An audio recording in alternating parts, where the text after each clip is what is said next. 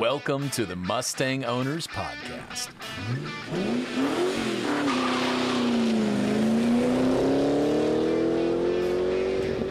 And now your host, Steve Hall. Welcome to the Mustang Owners Podcast. I'm Steve Hall, the Executive Director of the Mustang Owners Museum. And today's guest is Mark Bentley. I met Mark probably 10 years ago. It's been a while, but he was one of the Ford licensing managers back at the time when we met, and since then has moved on to create his own agency, which is called the Licensing Factory. And so, welcome, Mark, and welcome to our podcast. Thanks, Steve. Very happy to be here. Well, we appreciate taking a little time and talking with us. I think licensing is an area that everybody seems to have an opinion on from the enthusiast world, but not a lot of them really understand what it's about. And I thought this would be an interesting opportunity to have a conversation, because people have, when they don't have the right information, they have the wrong opinions. And so I want to spend a little bit of time just talk about how licensing is involved with the hobby, what it does for both the manufacturer or the licensor, such as Ford or Shelby and such, but also how it protects and benefits the enthusiast. Well, first of all, tell us a little bit about your background. So how did you end up in that field of licensing? That's a great question, Steve. So my background, I'm based in Detroit. I grew up here in Michigan, actually come from 3 generations of GM employees, interestingly. Ended up going to work for Ford.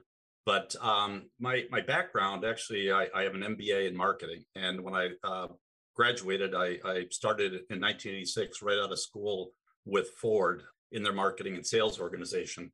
And throughout my 31-year career, I was in various jobs. And 2005, I was interviewed internally for a new department called the Brand Licensing Group.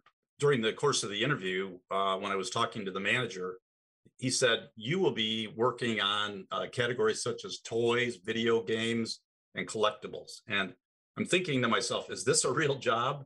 Is this something that actually exists in the corporate world?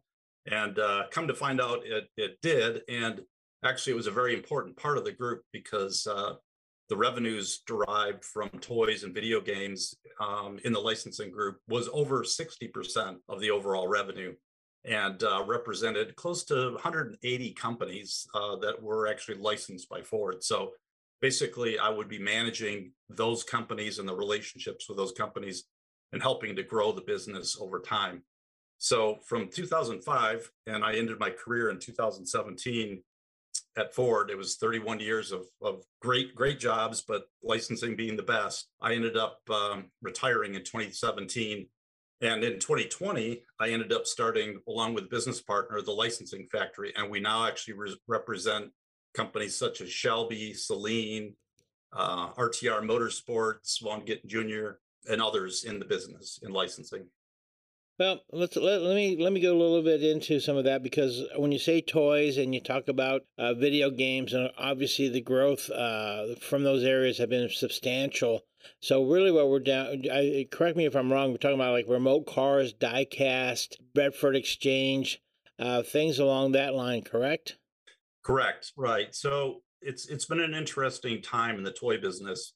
When I first started in 2005, die-cast was really still quite popular. In fact, a lot of people were collecting it. You had companies, like you mentioned, Danbury Mint, Franklin Mint, and then down to the basics of Hot Wheels and Johnny Lightning and some of the others. But over time, interestingly, the market has shifted. Fewer people are actually collecting those cars.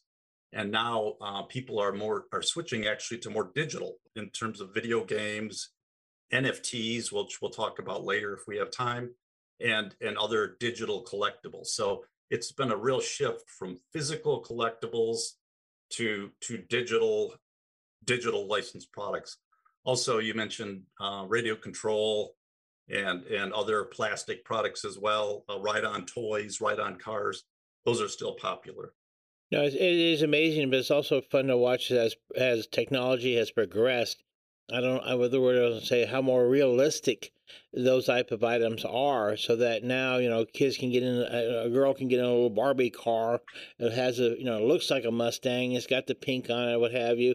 The licensees have actually also then, I think, which is I think also important, is that they've embraced that they really want to replicate what Ford is offering, so that it's not just something where you slap on a sticker and it says Mustang. It has some features to it, so that it has that a little bit more distinctive look than just another plastic toy. I guess is what I'm trying to say. They're really trying to do a better job with that. Is that something that they're doing on their own, or is that something that Ford is also trying to push them towards looking into going those extra steps and those extra molds, as it might be in that extra effort? No, so one of the things that people don't understand is, or very few people understand, is the fact that behind the scenes, there's a whole team of people that are helping to produce that product. So the product development process actually starts after a contract is signed.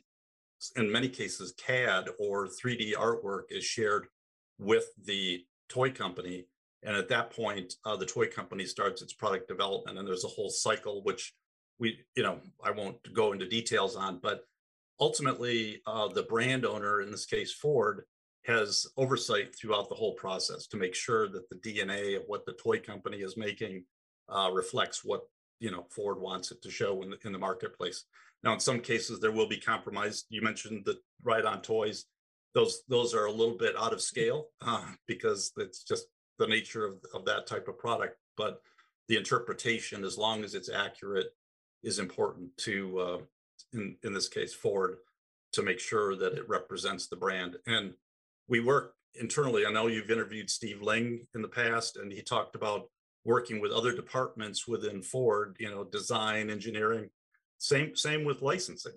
We work with the brand teams. We worked with Steve. We worked with the design department.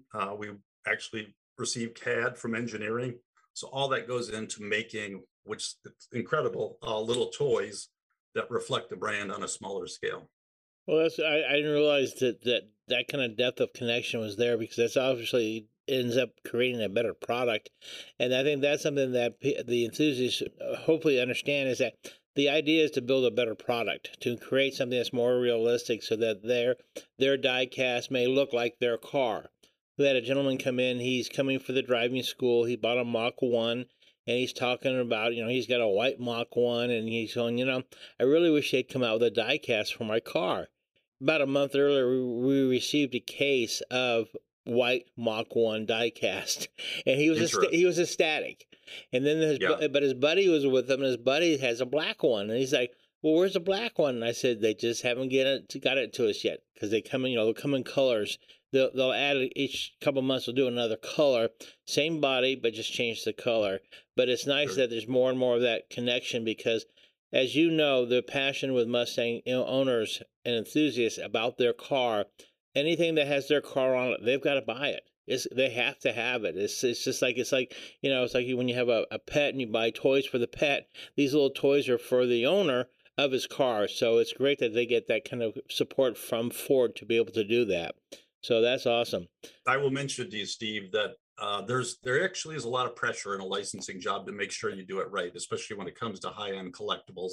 If you don't have the right paint color, we transfer paint chips and Pantone colors over to model makers to make sure that they replicate the right color. But if you're missing a feature, or wheels are incorrect, or you name it, you'll get an email or a note from an owner and saying, "Hey, you missed this." So they're your best police when it comes to making sure that you do it right. So we as a team, and usually I had a product development specialist that worked on my team. Their job was, every day they walked in the door, was to make sure that they did this correctly and passed along the right information and followed up throughout the development process with those toy companies and video game companies.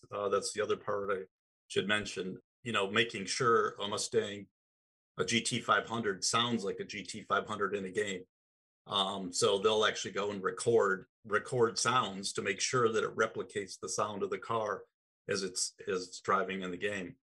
And I want to mention too that on older vehicles, because not only did we license new vehicles, but we'd license, say, vintage Mustangs, the 67 Mustang might be in the game. Obviously, you don't have CAD for that. That was pre-CAD. So we would work with owners to get those cars and have a photographer, usually from the video game developer or the toy company, go and take round the clock pictures of that car and knit it together in a 3D model, which then can be used for the basis of the toy or the game. Oh, it's interesting to learn this from even from my angle that those are the steps that you go through, but of course it creates a better product. I do need to ask you, we had about 3 years ago, we bought a Sega game console called Ford GT. Mm-hmm. Do you remember that? I mean, yes, I was personally involved in that. Right. Okay. Now I have to. Well, this is gonna be a side note because I'm gonna ask you a question that many people are gonna know. Huh? How did you get it upstairs to go? Because don't you have to have at least one sent to you? Yes. To make sure it works. So how did you? That game I know how it is. Now we don't have it here anymore because we just don't have the room for it. But how did you get it upstairs into your offices? Because that thing's a monster. Well, so interestingly, Steve, you remember as you made many trips to Dearborn and to Regent Court, where we were based, we had a large area on the fourth floor of our building where we had a lot of our products on display. The Sega Ford GT driving simulator was one of them. I don't know if you recall the Mustang pool table. The pool, I do. That was the next thing I was going to ask you is how'd you get that pool table up there? Because that's it's actually right. It actually has the VIN number. I mean, it's a big piece with tires. Right. So it's a $10,000 table. It's for people that have money to spend, but. No, we tried to showcase, and actually it was largely my idea to take that area and convert it into a showroom. And Ford employees, when they would walk into the area, just to look at their faces, to see all of the products that our licensing team had licensed and licensees had produced on Ford's behalf, was a real eye opener. And we had a freight elevator that ended up taking a lot of that stuff up and down stairs, but we had everything from ride-ons to the pool table to pinball machines. Yep. You remember our Mustang pinball machines? Yep. We had three different versions of those. We worked with a company out of Chicago, to Stern Pinball, to do those, and that was a real hit. That was back in around the 2010 timeframe. So it's amazing what you can take, the DNA of a brand and transform it into licensed products. If there's a passion for that brand, people will want to license it in almost anything. And collectors and owners love that. So we definitely took advantage of that, and it was a mutually beneficial thing for everybody. Well, now you can see why people who are, like you said, employees that are walking by and they see that, and they're going to probably say, "Is this really a job here at Ford? Somebody's actually doing this." While you're thinking the same thing. They're playing with toys and such. So that was kind of interesting. On a real quick side note, and maybe you can confirm this for me, when we got the machine and we needed to get some parts, I ended up having to call Sega out of England. Then they transferred me to Sega in Chicago. But I was told that they only did 300 of those here in the United States, and they all went to Chuck E. Cheese's. Well, that's quite possible. I'm not quite sure on that, but I do know, we had one, obviously, because we had a sample that goes along with the contract that we received a sample, but that could be right. That sounds like the type of product that would be in a Chuck E. Cheese, or certainly an arcade. And at the time, Chuck E. Cheese was one of the largest arcades across the U.S. Right. So are those gaming consoles and things still up there on the fourth floor? Or? No, unfortunately. Oh boy, it's been probably 10, 12 years. We switched floors, and unfortunately, when we switched floors, we lost that large area, and a lot of that product ended up going into storage. And ultimately, what we did at Ford, if you can imagine, with all the thousands and thousands of products that we do every year, from a licensing perspective, we would get samples. So anywhere from 3 to 6 or a dozen samples. So we had to basically purge every 6 to 12 months a sale for juvenile diabetes, and the proceeds went to the Juvenile Diabetes Foundation. It just, we couldn't keep up with we didn't have enough storage for everything that we had. No, And it'd almost be like Indiana Jones at the last scene when you see the warehouse. There's just crates and crates or boxes and boxes of stuff. I imagine if you don't do something with it, but it's also nice that the money raised from that goes to juvenile diabetes. So of course it sure. turns into a positive as such. Do they still do that now? I mean, I haven't gotten notice of one in quite a while. I was just curious if they still do that. Throughout the pandemic, they basically Oh, that's they've been true. bursting at the seams. Yeah, that's true. It's been difficult. So without employees at the Ford buildings the last 2 years, they'll slowly start coming back this year, I understand. But it's been in the meantime, the storerooms are getting very full. But they will have a sale in the near future, I'm understanding, probably this spring or summer. It makes sense to do it this spring and summer because, again, like you said, people have not been doing much. There's a lot of people looking to get their car out and go on trips and what have you. But they're also those types. They're going to be, hey, let's, they see something like this, they're going to be interested in it. So I'm sure it's a good time. But I want to talk a little bit about what you guys are doing now. Obviously, it's exciting because previously as a licensee, we were asked by Ford, or I say by John, to go to Shelby, go to Saleen, go to Roush, try to get these other licenses involved because, of course, it helps when there is a licensee for those products. It helps Ford because otherwise you can only if you did a Shelby license, but without Ford as a as a dual license, I can only put the word Shelby on a product. That's it. But if we want to use Right. some of the logos and some of the cars, we have to have Ford involved. It was, and I'll be honest with you, it was a little bit more. It was much easier to work with Ford. I hate to say that out loud, but not because I don't mean to throw any of the others under the bus, but it was a little difficult trying to work with the Saleens, with the Roushes, because I think partially I always felt like it really wasn't that important to them. They didn't really have a person that understood or focused on that. I'm speaking from my opinion. I'm not a licensee with them anymore, so I can say that it's not gonna affect us. But how is having someone like yourself who is a professional, knows this, can work with this, understands both sides of the street, as it were? How is this progressing? Is this working, or are the licensees starting to appreciate the fact what you guys can do for them and be the conduit to the Saleen or the Shelby or RTR for that matter? So that's a great question. One of the reasons we started the licensing factory was to your point. We had the Ford background, we understood, and we also understood the partners. We understood the Shelbys, the Saleens, the Roushes, the RTRs. No, Roush is not a client, by the way, but Right. but Shelby and Saleen and RTR are. And now what we are doing on behalf of Shelby, Saleen, and RTR is actually tying everything together. So there are contracts behind every one of these licensed products. And our job is to make sure that when we work with the company that's, say, producing a t-shirt, that if it's going to have a Shelby GT500 on the t-shirt, that they also have a license from Ford, because without the license from Ford, to your point, you can't license, that product cannot go to the marketplace. There is a dual license in that case between Ford and Shelby. And so our job is to make sure that we work with the Ford team, make them aware that there's a deal coming. We send the licensee over to Ford to negotiate their part of the deal. We negotiate the deal on behalf of Shelby. And once it's all done, the product development actually has to go to both parties for review and approval. So it's a little bit more complicated when you have a dual license with an aftermarket partner, but if you have the right people involved, and we think, frankly, we're the right people to help, it makes it a lot smoother. And our partners that we work with when we were at Ford recognize the value of the fact that we know that, and we know how to bridge both sides of the fence.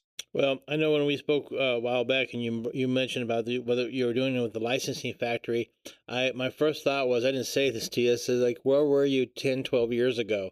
Because it was a bit of a minefield, because you would have one side looking at one thing, and rightfully so, they're trying to protect their marks and intellectual property. At the same time, you've got to work with the other side of the other side, because they certainly have certain rights also. And it was just kind of, it was kind of like why can't, we're all in the same hobby. Let's work together a little bit. Not that they're against each other, but it just made it a little bit more difficult to try to accomplish what you wanted to do. And that was kind of it. And it took time. And sometimes, I mean, I will say that when I was a licensee, there were literally times within 5 minutes I would get an approval, which is unheard of. I mean, it's just strictly unheard of to get an approval on an art design or a concept or something as such. So we appreciated that because time is money when you're in the manufacturing side. But sometimes it was a little stressful working with the other brands that were automotive related as such. So it was kind of difficult. Let's put it that way. Well, I understand that, and it really boils down to the management in each organization and what their priority is on licensing Yes. or what their objectives are. Now, Ford, since I left Ford a few years ago, there's a new management team in there, and I believe they still share the same philosophy of, being supportive of the licensees and responding quickly. But again, as times change and strategies change in different organizations, products that might have been approved a few years ago may not be approved now, just because the company says, you know what, we're not going to go in that direction. And same thing with the Shelbys and the Celines, and the RTRs of the world. They may not like a certain product, and may ask that not be licensed, and the deal won't go forward. So every deal is unique, and that's part of our job, is to make sure before we get too far down the path that we have the buy-in from both sides.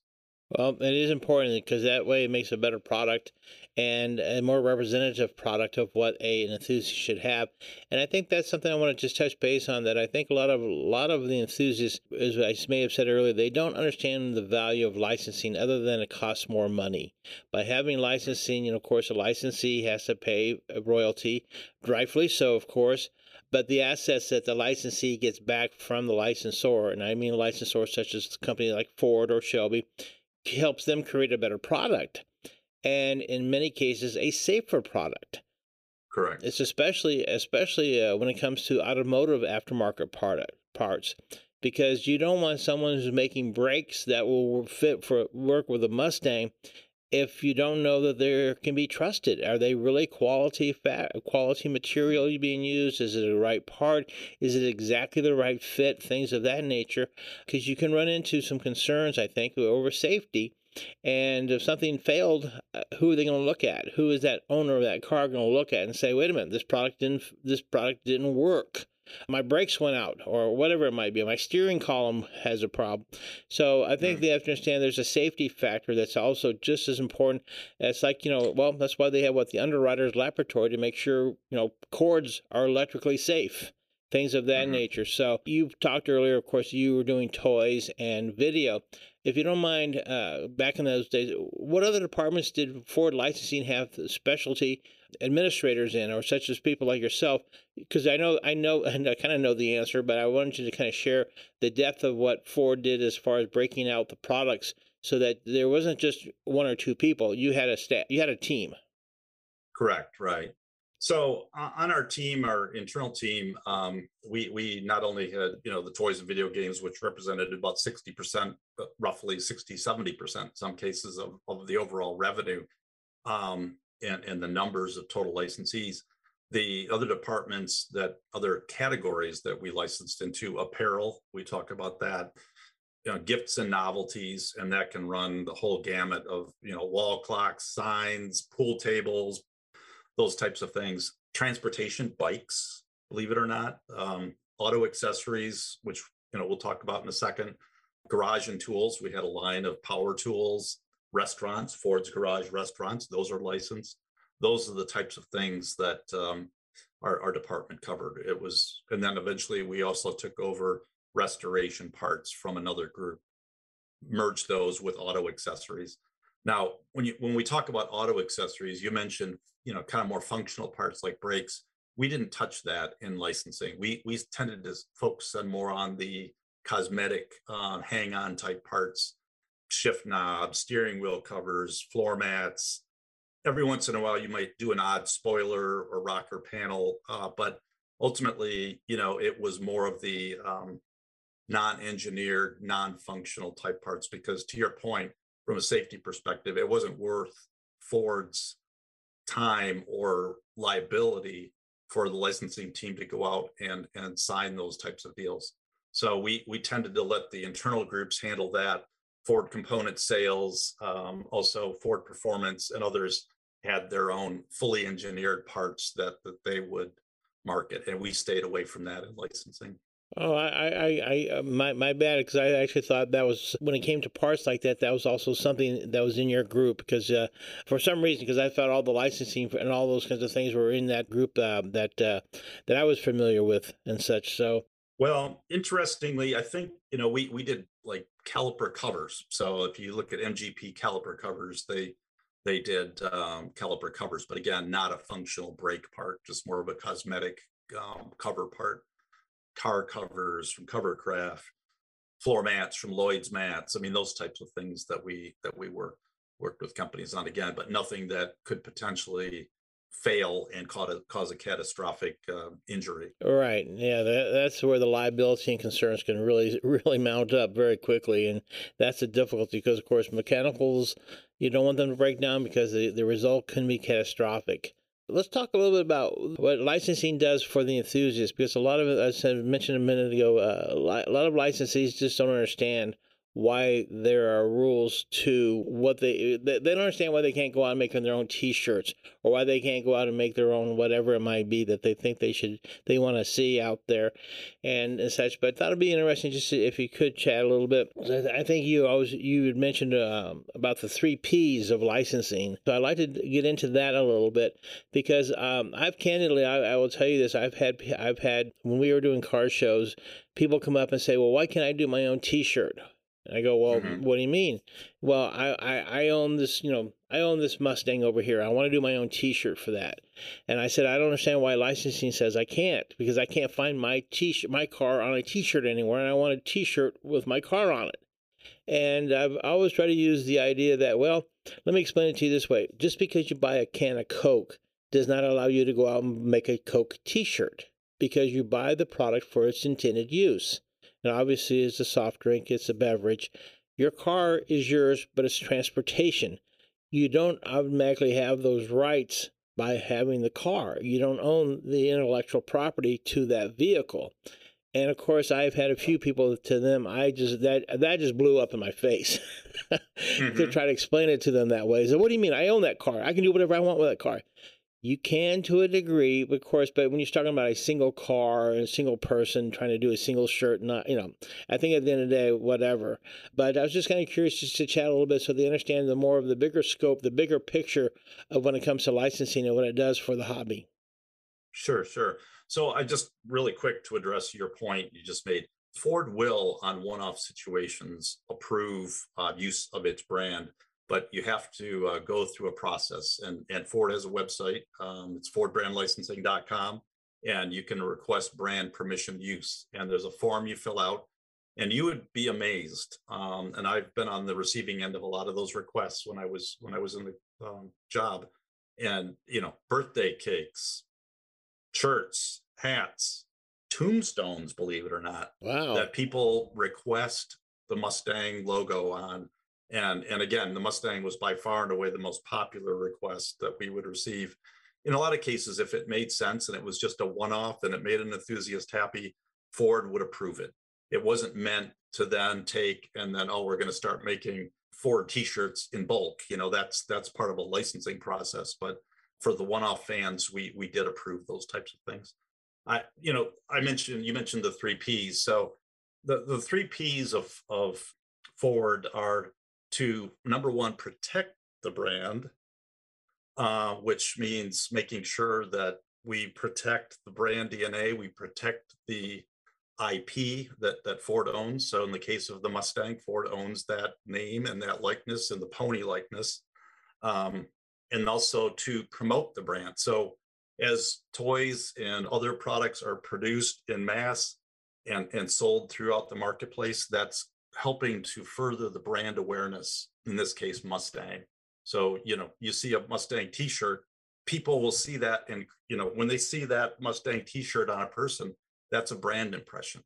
And over time, that one t-shirt can create hundreds, if not thousands of brand impressions. and you think about the thousands of Hot Wheels that are produced. I mean, again, it just starts to get exponential. It's almost in the billions. It is in the billions when it comes to brand impressions. So protect the brand, number one, from being misused or misrepresented. Promote the brand, creating brand impressions, and then the final part, which is a natural result, is produce revenue, which is one of the reasons Ford also licenses, is to make sure that we leverage that brand to produce additional revenue for the company. Well, it's interesting you say that because it's about in the about 1999 or somewhere around there, I had been at a licensee meeting for Anheuser-Busch, and August Busch walked in, and this was August Busch the third. He was the head of the Anheuser-Busch at the time. He walked in and he said, "Oh, I'm not scheduled to be here, but I wanted to walk in because," he said, "I got to thank you because I still don't get that you guys pay us to put our logo and sell stuff, and so you're paying us to create impressions." And he says, "So you're buying T-shirts or whatever it might be." And this was about the same time when they had the lizards and the frogs as a very strong licensing property. He says, "I'm just amazed where we're out there trying to buy advertising space, whether, wherever it is, on TV, print, or what have you, but yet you're paying us to give us more impressions." He said, "It's reverse marketing for us." He says, "I think it's great. I love it." He said, "Our most expensive, I will share with you, our most expensive marketing expenditure that we have is our NASCAR team. And he says that we break everything down by how much do we spend, how many impressions do we get over the course of that investment." He says, "Our cheapest expense per impression is the $20 million we spend on that car." Mm-hmm. And it just gives you, if you realize it starts to give you just a focus of how important impressions are. But again, that's what brands are looking for, is the impressions. But the key feature to that is, or the key part, I think, is that it has to be the correct impression. It has to be exactly what's on what the intellectual property actually is. So it can't be out there just doing nilly-willy stuff or things that's wrong, because then if it's not licensed and not correct, the end user is actually getting stuff. They're actually being stolen from them, so to speak. You're buying an inferior product. You're not buying what you think you're getting. Obviously, it's a big problem with fashion, perfumes, and things of that nature, but it does trickle into other areas also. So I wanted to kind of bring that up because licensing is a protection factor for the enthusiast. So they are getting an authentic product. And I think that's important to understand. Right. And it's interesting you mentioned August Busch, because actually the founder of licensing at Ford is Edsel Ford II. And Edsel in the early 90s had seen over the last, several years, the Ford name being used in ways that he didn't like. And the fact that Ford was not protected, they didn't have a team that was really set up in place to do that. So Edsel Ford founded the brand licensing department around 91, 92 timeframe. And that kicked off the whole process of getting partners brought in. And in the early days, it was heavy into die-cast. I mean, it was the Franklin Mints, it was Motorsports Authentics and NASCAR. NASCAR was a huge business in die-cast back in the day, and a few other, key Mattel, of course, and a few other key companies that started the business. But the number one reason it was started was to protect the brand. Now the revenue was nice. It started, rolling in as soon as the contracts were written and products started being produced and licensed. That was a nice outcome for it. But the whole reason for the department initially, because the Ford family saw how the brand was being misused and misrepresented, and they wanted to take control of that. That's what licensing will do. I mean, that's exactly. That's what it's there for, is making sure that the right message is getting out. It's a quality product.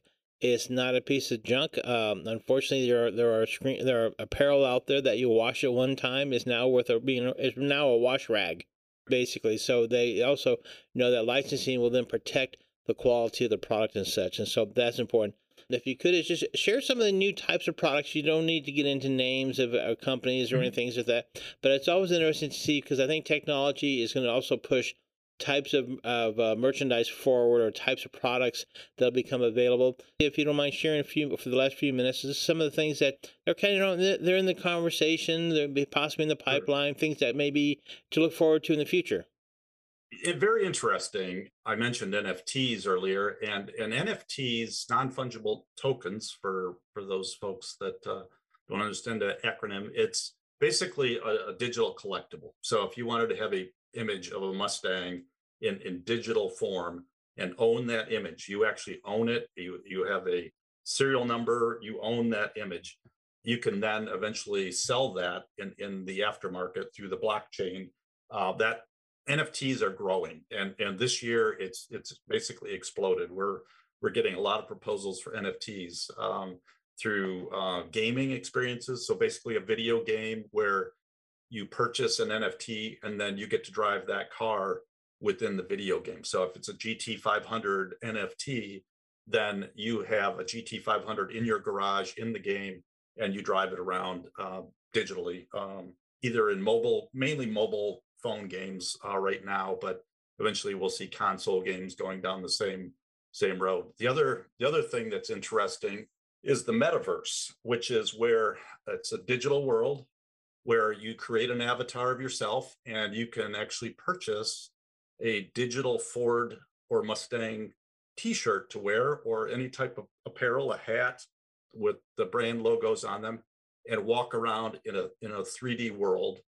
And you can go encounter, say, a Shelby dealership, or a Celine vehicle sitting in an open area, then interact with that and learn about the vehicle, take a walk around it, and basically you're doing all this in what's called the metaverse. And you can also interact with people and things, and earn money through digital currency, and purchase NFTs while you're in the digital universe, metaverse. So it's a very fascinating time right now. We're just kind of on the early stages of it, but brands are jumping in a big way.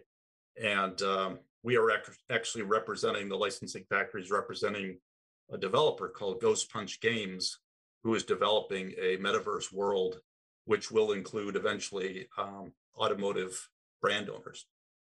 So that's just one example of where things are trending. Again, we talked about physical products like collectibles. We're now moving into the digital era, and a lot of younger people are embracing that world and getting away from the more physical and into the more digital space. Mark, you just made me realize I'm so old school that it sounds like I can't go and put a quarter in my pinball machine and play that anymore. It's gone to a whole different world. That's amazing. Well, let that's me amazing. tell you, Steve, it's been a learning experience for me as well. I was not familiar with this world. If you'd asked me 6 months ago, I would have looked at you like you had three eyes. But because it's our world that we work in now as licensing agents, and we're getting a lot of opportunities for our clients, we have to understand it. And so I'm actually getting pretty good at joining these environments. And I have an avatar that walks around and checks out things like Snoop Dogg and Adidas and wow, other stores that currently exist in the metaverse. Well, it's amazing. When we first started promoting the idea about the museum, there was a lady who been a very big benefactor to the museum, because she had been a collector of parts and toys. She had been in the business for many, many years, and she had lunch with her, and she asked me a number of questions about what our thoughts for the museum. But she asked me, well, what do you see 5 or 10 years the museum is going to be? What will keep it relevant? And I looked at her and I said, well, I think what's going to keep it relevant it will be the use of that day's technology.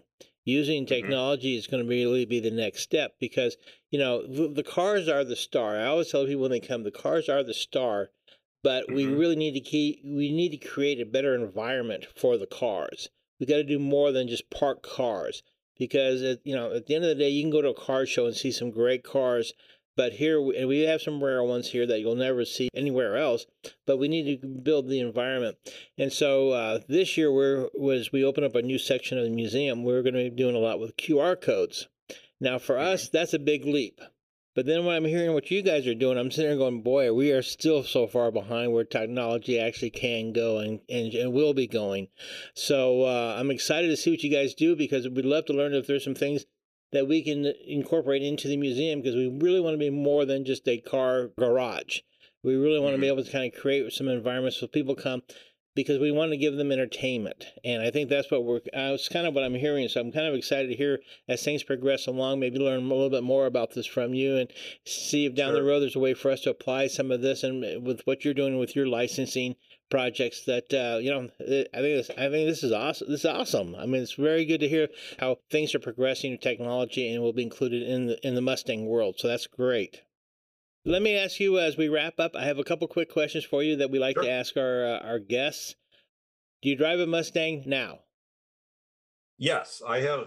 I have a 1997. My son and I own a 1997 Mustang GT convertible, red, blacktop, Cobra wheels, and it's a long story. But my son thought he was getting a Ford Focus for his 17th birthday, just as a daily driver.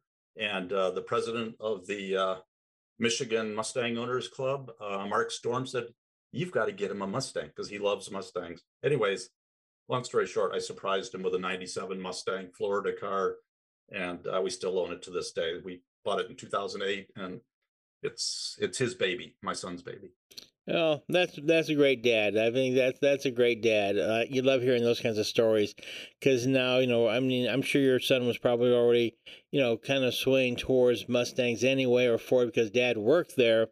But now I think you've cemented him he has a story for the rest of his life. Exactly. And it'll probably become something where he keeps it in the family. So it's his baby. Yeah. May not be the family jewelry, but it's a family item that they'll keep. So did you have a Mustang that you had at one time that got away you wish you'd kept?